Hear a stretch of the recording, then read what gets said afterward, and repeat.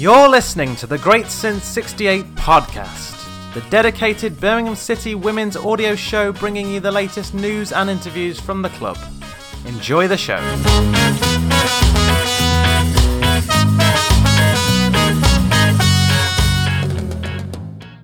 Welcome to episode 57 of the Great Since 68 podcast, the dedicated weekly women's football podcast about all things Birmingham City. It's great to be back for another week, and I'm joined as always by Chris and Kaz. Kaz, how have you been?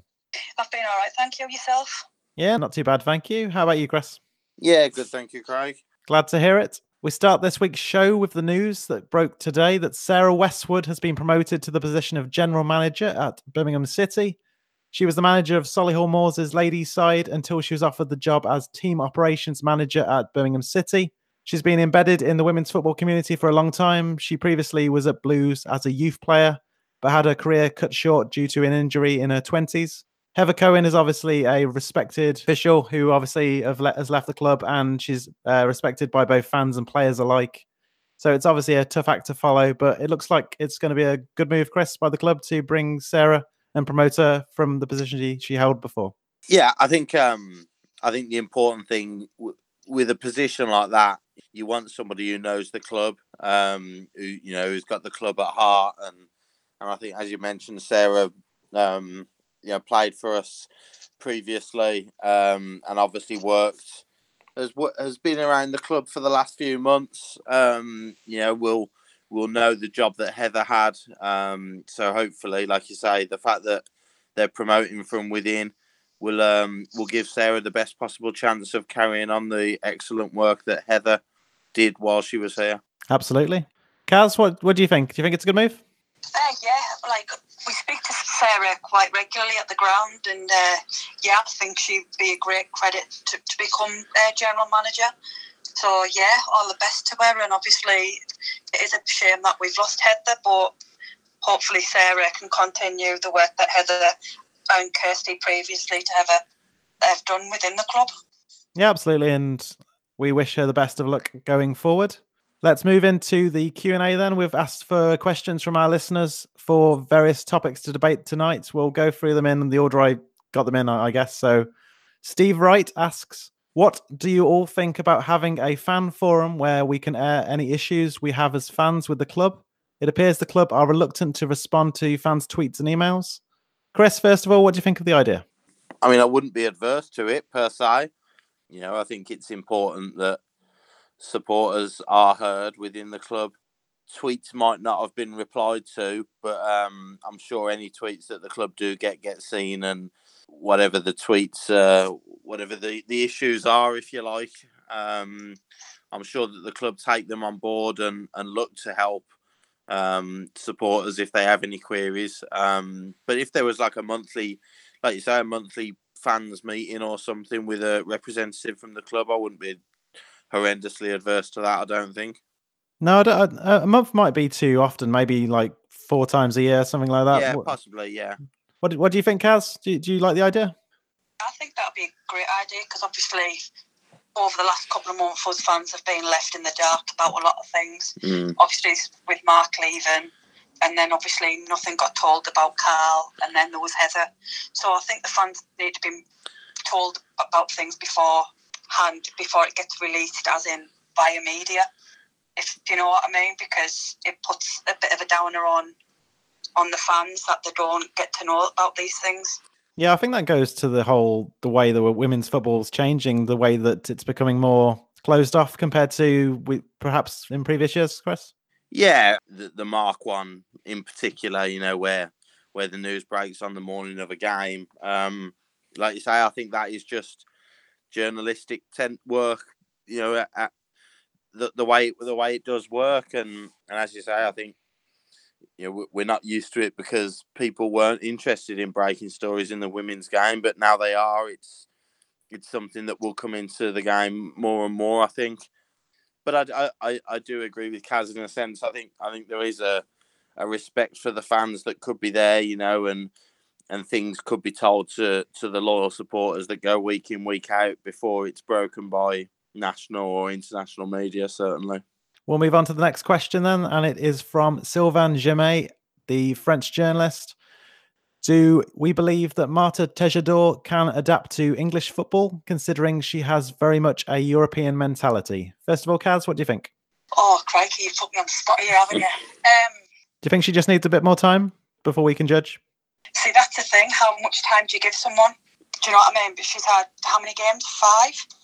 5? 5 or 6, yeah. We've won 2 out of 6. If it was a Premier League manager or a lower league manager, it would have been sacked. But I don't know. I think you've got to give it the first half of next season before we can. I think we can even judge. Let her bring the staff in and the players in that she wants, and then ask the question again after Christmas. Yeah, I mean, obviously, she's obviously wants to probably have her own stamp on the team in the summer, and it's really early to tell if what major changes she wants to make, because she's obviously said that she doesn't want to make too many changes too early. So, yeah, as you say, you probably need a bit more time, Chris. What do you think? Yeah, look, I think even Mark didn't turn it around overnight. You know, it took Mark a while to really get his philosophy stamped into the players. I think she needs a couple of things. I think she needs, you know, the opportunity to bring her own players in, which obviously she'll get in the summer. I think she needs her own people around her. You know, this is no slight on the coaching staff we've got now. You know, they've done excellent work over the last 18 to 24 months, but just somebody that, you know, if you're going to give Marta the time and the chance, you know, give her own staff as well. Somebody she can bounce ideas off, you know, very, very quickly. People she knows. So I think you've got to give her at least next season. There are things you notice which don't look 100% right, but, you know, based on the last game against Arsenal, we weren't woeful against Arsenal. You know, we gave as good as we got. I think you definitely have to give her the vast majority of next season, allow her to bring her own staff in, allow her to bring her own players in, and then you judge on the job she's doing then. Yeah, I would agree with that. And the issue for her is obviously she's come to the UK, and it's obviously such a climate and life change, I guess, from where she's previously worked. And it takes time just to adjust to living in England, because England is very rainy. It's not like Spain at all. And obviously, I did ask her about going to restaurants and stuff. She hasn't been to any local Spanish restaurants yet. And it's just you need someone at a club who can acclimatize people to the area and stuff, so they feel like they're at home. Because I don't know if she still is living out the hotel, but you saw what happened to Jose Mourinho. He just didn't adjust to living in Manchester. And sometimes it doesn't work like that. And the best way players and coaches adapt to living in new areas are by having people share them around and getting them building up like friend networks and stuff. What do you think, Kaz? Yeah, I agree with that bit. Like, obviously, if she is living out of a hotel, then I think the club need a sort of full-time accommodation out for her so she can get settled instead of like living out of a suitcase. The club should be showing her around as well, to tell her where the best places to go for meals and stuff, like sightseeing. Like, we went to Birmingham earlier to the new Primark, and do you know what I mean? It's just, even the Bullring.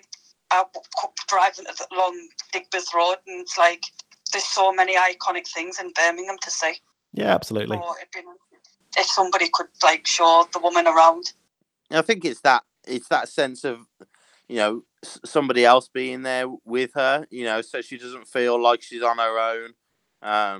You know, I'm clearly I've no idea on what she's doing outside of the job at the moment, but you know, you'd like to think that she's not just sitting on her own a lot and speaking to family back in Spain or whatever. But yeah, you want people around her. You want her to feel comfortable. You don't want her to feel alone as such, which is why I think it's important, you know, to allow her to bring her own staff in and bring her own players in. And things might look a little bit more solid now. The other thing I would say is that Blues is it's a very different club to the likes of Arsenal, Chelsea, Man City. You know, we were traditionally a working class club, a club that likes to dig in and, you know, and make life difficult. You know, over the years we've made life difficult for teams, and we're not used to the the silky flair European culture, if you like. And I think that Reading game really stuck in a few people's throats that we weren't ready for the battle. Whereas over the last 8 years, the one thing that you could always throw at Blues is that we'd be ready for a battle, whether it was David or Mark in charge. So I think you have to blend, you have to develop as a coach, you have to learn different sides to things. Hopefully 12 months down the line, we'll be talking about this and saying what a good job she's done at developing her style. Yeah, let's certainly hope so. Obviously, as you mentioned, Chris, obviously Mark had the spring series to get everything right in order for his style to be implemented correctly for the season after. So hopefully this little end of the season with nothing at stake now will give Marta a bit of a chance to see where she wants to make changes if changes are needed. So next question then, and it's a question that Chris Freville and Molly Hudson both asked in their own way, I suppose. So I'll kind of blend the two together. Do women football supporters really want to see crowds of 39,000 like at Juventus, or would we prefer to stick to crowds of around 1,000 or 2,000 so it remains more accessible, and in doing so maintain a connection with the players? So in essence, would you rather have a game where we get to see the fans after the game, the players after the game, chat to them, get autographs, or would we prefer it to be more of a spectator sport like the Premier League, where it's so big crowds that the game is much more popular on a clear numbers level, I guess, but we lose that connection which has made women's football so unique over the years? Chris, do you want to go first? How long have we got? As long as you want, within reason. Is there a balance between the two? Yeah, in a sense, I think the question you want to ask yourself is: do you want to be selfish and keep things the way they are, or do you want the betterment for players? Because there's no doubt if you're getting crowds of 30-odd thousand, that's better for the development of players. The financial rewards that are coming into the game, that's for the betterment of the players. It might not be for the betterment of Blues.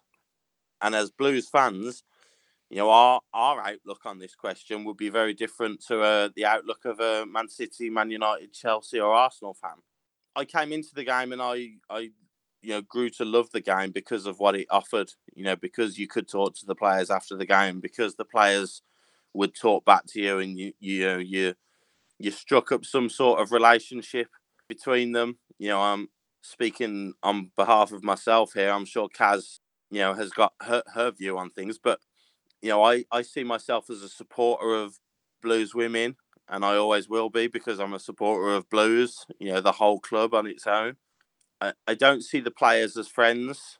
I absolutely adore them, but they're footballers to me. First and foremost, they're footballers.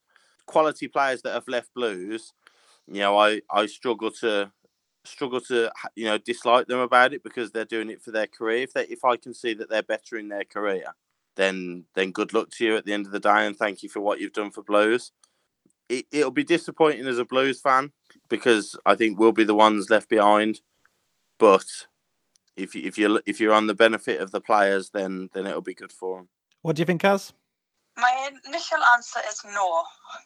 But like Chris has just said, to him, they're just players to him. But like I would class a couple of them as friends. Yeah, you don't want it. You see it now, right? If you go and watch England men, you can't get anywhere near the likes of Harry Kane, Raheem Sterling, or any of the first team. Now, if you go and watch England ladies, apart from being at the Man City's ground, you can still get to meet the players. And you see little kids with Fran Kirby shirts on, and Ellen White shirts on, and Steph Houghton shirts. And to keep the women's sport growing, you need them kids. So Arsenal, I reckon, should be playing at the Emirates against Man City the last game of the season. That's my opinion. Instead of cutting it down to 2,200 people, the Emirates is there, and they've chosen not to use it. So I think you can see it with clubs that want to use the bigger stadiums.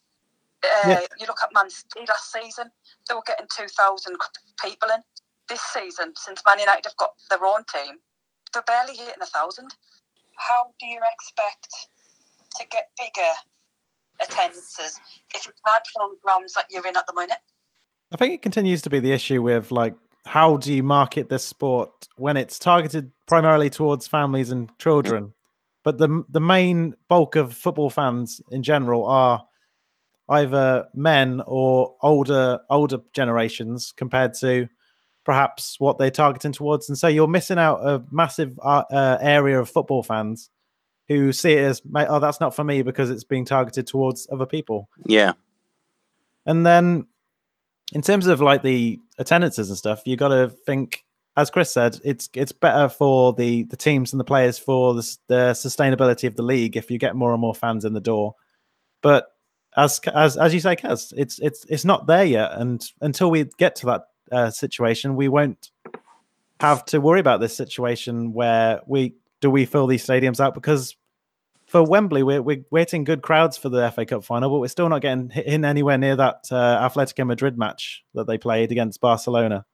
You don't even get that attendance in the women's Bundesliga.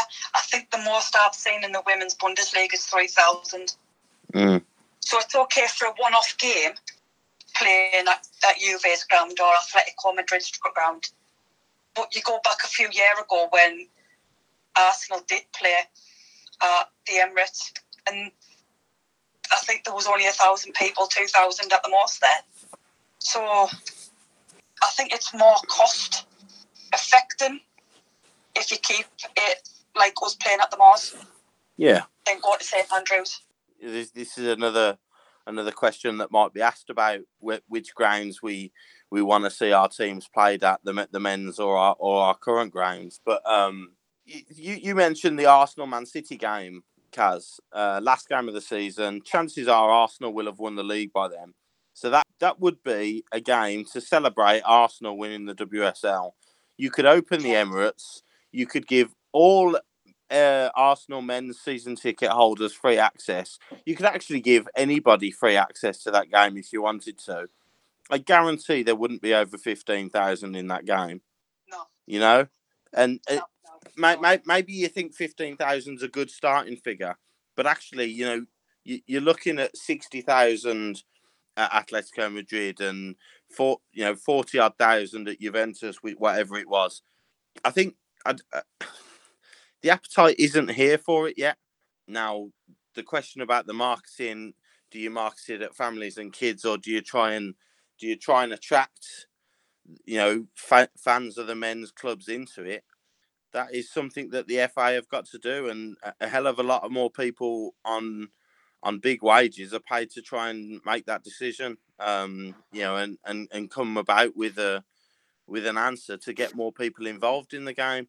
But at the moment, going back to the original question, I think as a selfish Birmingham City fan, I'd like it to stay the same, because I love watching my team, and I love speaking to the players after the games, and I love having that interaction.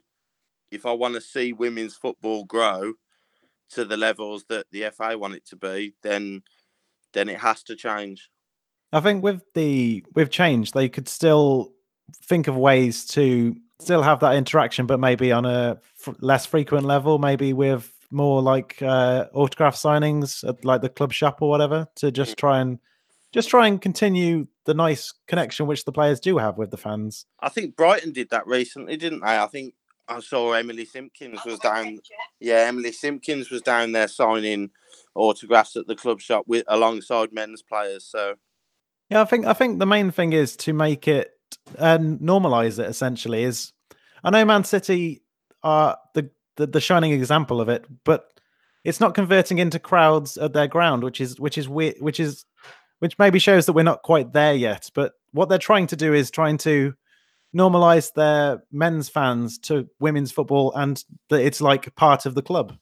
And maybe for at least Birmingham City, maybe we don't have that crossover as much as we did. We had that around the Christmas period, I think, when we had all those different festive games and whatnot going on. But for the rest of the year, there's not really that much crossover. Where I know Mark spoke a lot of times of getting to know Gary Monk when he was here, but there was never like that, like maybe like a panel with those two talking. It's nothing that there needs to be that sort of connection between the two teams, I think, to really get that sense that it's one community club, which is what they're trying to get across. What do you think? I definitely agree with that. I think it would be great for the club to do something like that. Like, I've only lived in Birmingham like a few years, and I've never known the women to have a signing at the club shop or anything. Do the men even do a signing at the club shop? Yeah, Easter holidays and things like that. They normally have a couple of players at the club shop for signing. Yeah. All right. Well, I think they need both as well. Like, link the both. Get a few of the men coming to the games. Do you know what I mean? Mm. I mean, I wholeheartedly agree with both. You know, with what both of you have said. What I would say in the defence of someone like Blues, maybe it's not a defence, maybe it is a bit of a poor defence, but actually there's been a hell of a lot going on at Blues over the last few months. You know, off the field matters and things like that. And you know what social media is like. When we're waiting for an EFL announcement of how many points Blues are going to be deducted, you suddenly throw a tweet out there saying a couple of Blues women's players are going to be down at the club shop, you know, signing autographs and things like that. You know what people are like on social media, unfortunately. But maybe that is a poor excuse, because maybe you just have to, rise above those people on Twitter and actually keep the news out there, keep the news going. But as I say, the club have been going through a lot over the last few months, and it has been a difficult time for them. But... Yeah, I mean that's understandable, and in looking long term, we can think if they integrate this going forward from next season, then it'll be fine. Yeah. And the fact that we've got international players, obviously, in the women's team, we should be able to. That's a good way to get crossover as when with the men's team, obviously, because it shows just how good the women's team are. That we have players who play for England, who play for Wales, who play for Republic of Ireland, Scotland. It's something we should be shouting about more. What do you think, Kaz? Yeah, I definitely think so. Like, not being funny, you've got one of the best strikers in the world at our club in Ellen White, and use her, do you know what I mean? Get her out there in the community and get her to sign autographs at a club shop. Parade her around St Andrews if you have to, if it means to get more people through the doors. But in the same sense, you've got up and coming England stars, the likes of Hannah Hampton and Aoife Mannion. So put them out there, show them on the board at St Andrews, the scoreboard. Put some of our games on there so people know what they're missing. Yeah, absolutely. Great idea, Kaz. I'm not being funny. We found out on Monday that Clifton Bell did his ACL. Yeah, it took the club 6-7 weeks to tell us about Ellen's injury. Yeah. So there needs to be that constant upgrade. If they're okay to do it straight away for the men, they need to put something out for the women as well straight away, instead of keeping the women in a loop. Yeah, it's still very secretive when it comes to injuries. I think Arsenal have done a really good job this season of doing regular updates of their players, which is probably needed based on how many injuries Arsenal have had this season. But still, it's really good that Arsenal have been able to put that out for the fans to even understand why the players aren't in the team sheet every week. We'll move on now to the next question then, and it is a slightly different. We'll do Laurie's question first, because that's related to the topic which we've been talking about. Damson Park or St Andrews? Kaz, which one do you prefer for games? Damson Park. Okay. Chris, what about you? It's for women's games. Yeah, to point out. Yeah, that's St Andrews is my spiritual church. You know what I mean? It's where I've been going for years and years and years, and I absolutely adore the place. If you could tell me that, if you could promise me that you get 15,000, 20,000 through the gate every week, then I'd say St Andrews. But a St Andrews with 1,000 to 2,000 people there, it doesn't feel the same. And with the exception of when we beat Arsenal in the Champions League at St Andrews, I can't actually remember a game where we've been absolutely terrific against decent opposition at St Andrews. I don't know whether that's psychological or whether that's just, a bit of bad luck that we've had an off day at the times we played at St Andrews. But the girls are used to Solihull Moors. That's their home ground. And I think that's where you have to keep it for the time being. Yeah, I think I agree with that. It's obviously it's become like a fortress for us in a lot of games over the last decade or so, or however long they've been playing. Maybe not that long. I remember they played at Tamworth before my time. But it's Damson Park for me for the time being until you, as you say, Chris, we can get bigger crowds. And also, what you have to remember is that when Paige finally gets her goal, there's no way me and Sean are getting on the pitch at St Andrews.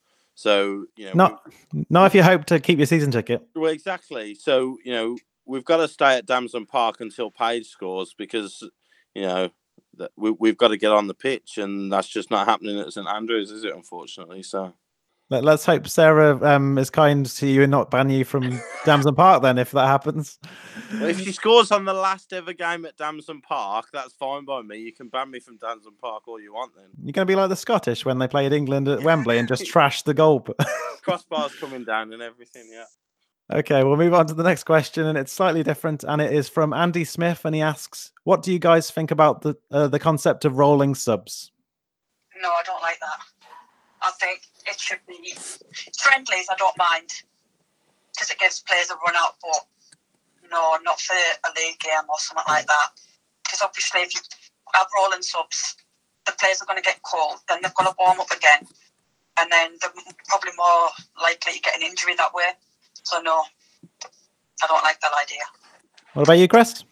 Yeah, you're taking it away from football, if you like, and you don't want to do that. If the women's game wants to grow and be taken seriously by all corners of the world of football, then you want to stick to the rules and the laws of the game. And there's, I don't see any issue at the moment with the substitution situation. So no, not for me. Yeah, I think it's something that maybe for clubs with not many players at like lower levels. And there's like an injury, you can bring someone back on, which would be fair, that sort of level. But at the elite level, at like the Women's Super League or the Championship level, or even National League to some degree, there's a tactical aspect of having substitutes and using them at the right time. And I think you'd lose that if you had rolling subs. Yeah. The final two questions then are from Oxford Craig. I don't know what his last name is, but he's an Oxford United fan. The first question he asks are, what does Blues need to do in order to progress off the pitch specifically? Sign the current squad down to long-term contracts and go and sign Sam Kerr and Jennifer Marizan, and that might help us a bit. That might be all right. Sign Beth Mead as well. We'll get about 5 keepers, so we'll get more than Chelsea. She wouldn't get in our side, Beth Mead. No way. Oh, I'd debate that. But I'm a big fan of Beth Mead. That one's for John, by the way. You can keep that one for John. Kaz, what do you think? What do we need to do off the field to progress as a club going forward? More interaction with fans, I think. I echo Chris's, get the players signed down to long-term contracts, especially that Paige Williams and Megan Sargent. And Aoife Mannion. Don't just list every player. Well, we could, but we'll be there a while. Yeah, it's just, as Kaz says, it's more interaction with the fans, getting the club closer, more interaction with the men's team to get more exposure. Yeah. Maybe getting some vloggers like that Brummy Joe fella down to Damson Park a few times next season, just to show fans that it's a really good match and it's a really good team to follow. Really, I've tried. You've tried. He's just not keen, is he? I've tried. Maybe next season we'll try again. The final question from Oxford Craig is: how much is riding on a successful World Cup to elevate women's football in this country? Chris, what do you think? That's the key. That's the holy grail for the FA. a World Cup. Honestly, a World Cup win with Phil Neville in charge, and all. The FA's job is done. The marketing that you can sell on the back of that. The attraction of a women's Super League, which is full of World Cup winners, and you've got next season. The chances are you're going to have the top 6 in the men's league. In the top, will be in the women's Super League. It's the holy grail. I think that not just the women's game, the men's game as well. In any sport, in success on the international stage brings a whole new attendance, a whole new bracket of fans that can be drawn to the game, based on the fact that you can say, "Come and see the world champions."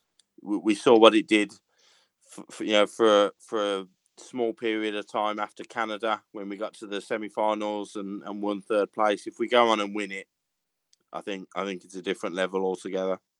Obviously, none of us are old enough to remember when England won the Men's World Cup, so we can't really say how much of an impact this would have. But in this world where women's football is getting more exposure in the media recently, especially with the Telegraph getting introducing 2 new sports writers, I think, for dedicated women's sport today, it's obviously a growing thing. You got that Coca-Cola sponsored Channel 4 show starting later this month, I think, as well, or next month, one of those 2. It's obviously continues to grow. And what do you think, Kaz? Do you think a win at the World Cup would be seismic in the change they would do to the popularity, make them all household names for decades to come? It all depends, in all honesty. Like, yes, I'm going to say yes and no. You've seen what it did, the back of, like Chris said, the bronze medal for a few games. Clubs were in over 3,000. I think people just lose interest. It's England, and we always expect England not to be great, men or women. And what a lot of people seem to forget, a few years back, we actually got to a final in the European Cup. And the attendance didn't go up then, but I don't think the Super League was back then. So, I don't know. I think it's going to go one or 2 ways. If we win it, the crowd could become bigger. But if we don't get further than, say, the group stages, then I think it's blown the FA wide open for criticism. Yeah, it'll be an interesting one to see which side of the coin it falls on this summer. Hopefully England do well, but it's been a mixed results this past week, really. You've had a good performance, a not very good performance, really. So we'll wait and see when the final team comes out and see what happens. Before we go, then, we'll quickly preview next Wednesday's game. Obviously, the show usually comes out on a Wednesday, so it'll be a bit pointless me previewing it next week. So we're playing Everton next Wednesday. It's Willie Kirk's side are currently in 10th place in the Women's Super League, 19 points behind Birmingham City, who are in 4th. The last time these sides met was all the way back in September. Charlie Wellings firing home in the opening minute with what turned out to be the only goal of the game. Changes in the dugout since last time for both teams. Andy Spence was sacked in November and replaced by Manchester United assistant coach Willie Kirk. Losing to Yeovil Town seemed to be the final straw for Spence, who was touted as a possible replacement for Mark when he left the Birmingham City post. Meanwhile, as many fans know, Blues boss Mark Skinner left for Orlando Pride and was replaced by Marta Tejedor. I think it's fair to say Everton have underperformed this season, but do you think a changing coach will give them a boost to try and overturn that 1-0 result from the previous fixture, Chris? I'm not sure. I don't see a great, an exceptional side. I think when Willie Kirk came in there, he's obviously got, got ambitions for the club, and he wants to talk his own players up. I understand that, but I think he was talking about top 6, top 5 next season. That's the ambitions for his club. But Yeovil have done the double over him this season. I think there's a lot of work that needs to go on there.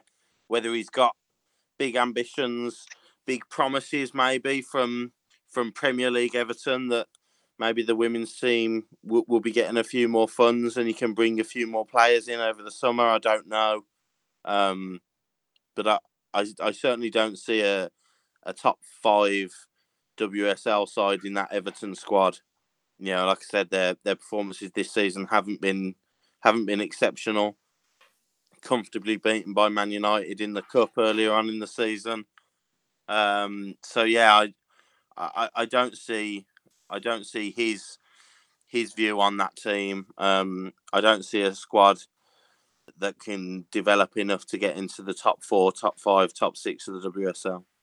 No, as you say, if Yeovil hadn't been given the points deduction that they did for going into administration, they would be 2 points behind Everton now with whether 3 or 4 games left. So that would have been very interesting. Goals have obviously been a real issue for Everton this season. They've scored just 9 goals in 16 league matches. They obviously lost Courtney Sweetman-Kirk to rivals Liverpool in the summer and had hoped her replacement, Hannah Kane, could find the goals for them, but injuries have really hampered her season since she signed from Sheffield. Injuries again for Chloe Kelly has not helped either. She was ruled out with an ankle injury in February, which will keep her out for the end of the season. She's obviously came from Arsenal, which she was on loan last season. She did quite well. Recent history is in our favour too, with Birmingham City winning 3-0 last season away from home at Everton, thanks to goals from Charlie Wellings and Ellen White. That was the last away game of the season. There were some superb long-range shots in that game in the Merseyside sunshine.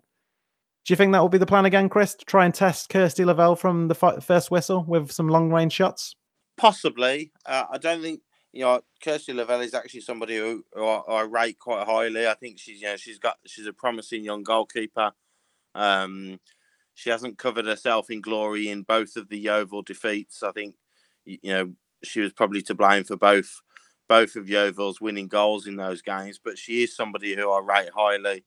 I think we'll look to hold on to the ball as much as possible. I think it's a bit similar to the Brighton game, but I think Brighton had a little bit more about them than Everton.